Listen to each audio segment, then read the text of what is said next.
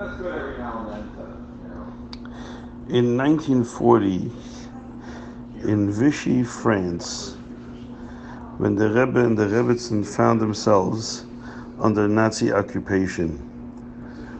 As we know, that Vichy was the seat of the Nazi puppet government of France. The Rebbe lived there with the Rebbetzin in extreme danger, obviously. And the Rebbe wrote Divrei Torah, or essays in the Rishimis, that the Rebbe wrote under these horrible circumstances, which in itself is remarkable, to be able to have the presence of mind and the clarity of mind to write such deep Divrei Torah when the danger was lurking everywhere, is in itself an incredible thing. But it's also that what the Rebbe wrote about, and you could see how the depth of Torah was written through the lens of the things that were happening at the time. So the Rebbe wrote about Shabbos Nachamu in Vichy, under Nazi occupation. He wrote about the famous Medrash, but he wrote about the famous Medrash in a way which we don't find in the Sichos. The Rebbe spoke about it later in the Sichos, but this is very unique. Very much has the stamp of the times that he lived in. So the Medrash says that it says Nachamu Ami, that Hashem says to the Nevi'im, go comfort my people. Twice comfort them.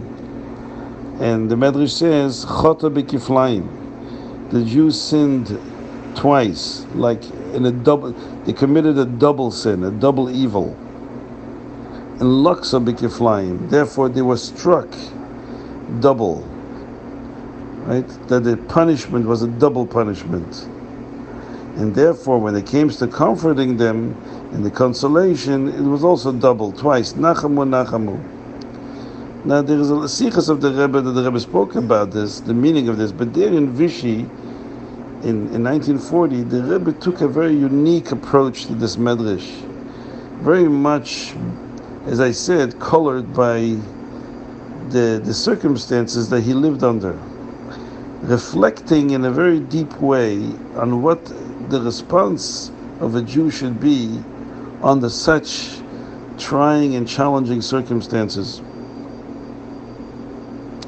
And he says that like this. He says, first of all, every neshama is a shliach of Hashem to change the world, to make the world a good place, a dira b'tachtonim. And if a Jew doesn't fulfill that, then he's betraying his shlichus.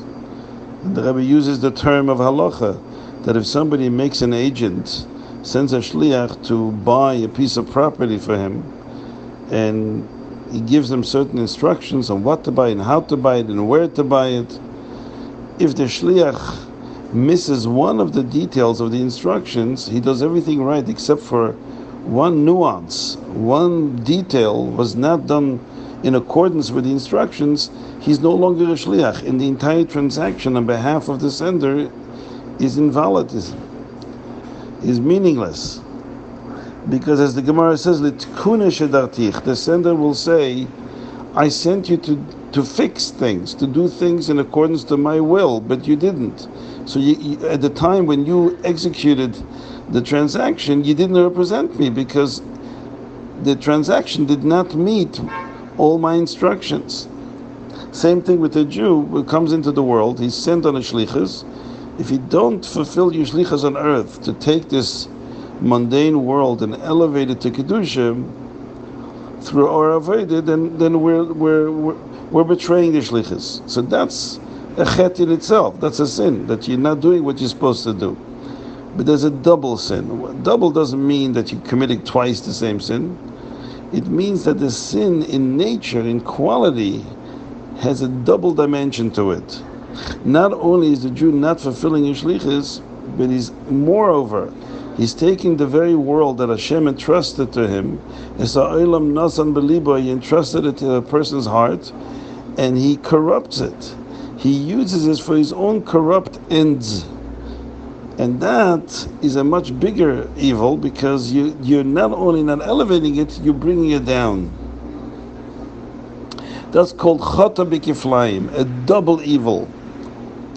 And the response of Hashem to that is loksa b'kiflayim. What is loksa b'kiflayim? And the Rebbe here, very much you can see, reflects on the horrible conditions that the Jews were living in Europe at the time. It says it's one thing when Hashem inflicts suffering on a person because they did something wrong. That it can make sense. A person can cope with this because you understand that Yisurim, suffering, cleanses the person. So you did something wrong. You need Yisurim to fix and to rectify the evil that was done. But then Hashem sometimes brings a punishment that makes no sense at all.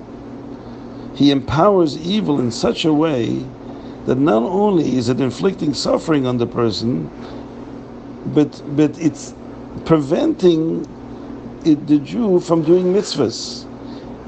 It's not only bringing pain and suffering, but it's also restricting the ability of a Yid to do the good things from now on. That doesn't make sense.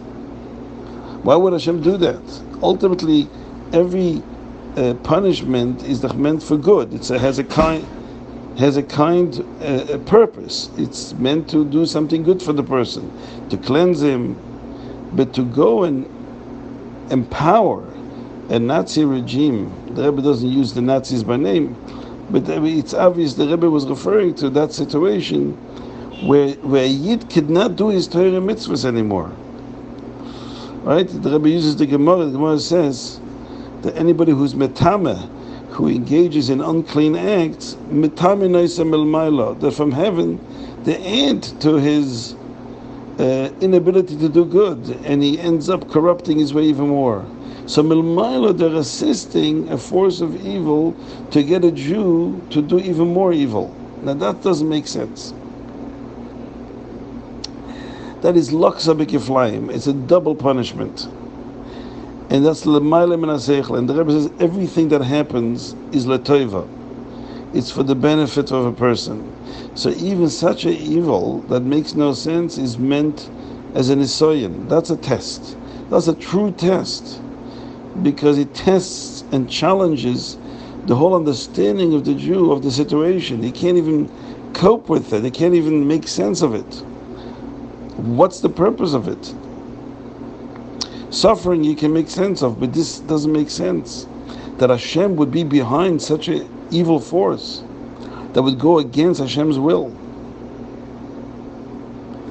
He says that's the loksa b'kiflayim. So then comes nechama b'kiflayim. What does that mean? The nechama is the extension of the test. A Jew faces such a horrible test that all the circumstances in his life go against everything he understood to be right. And it seems that Hashem is on the side of evil. And nevertheless, he stands firm in those Torah mitzvahs with mesiras nefesh, despite the odds.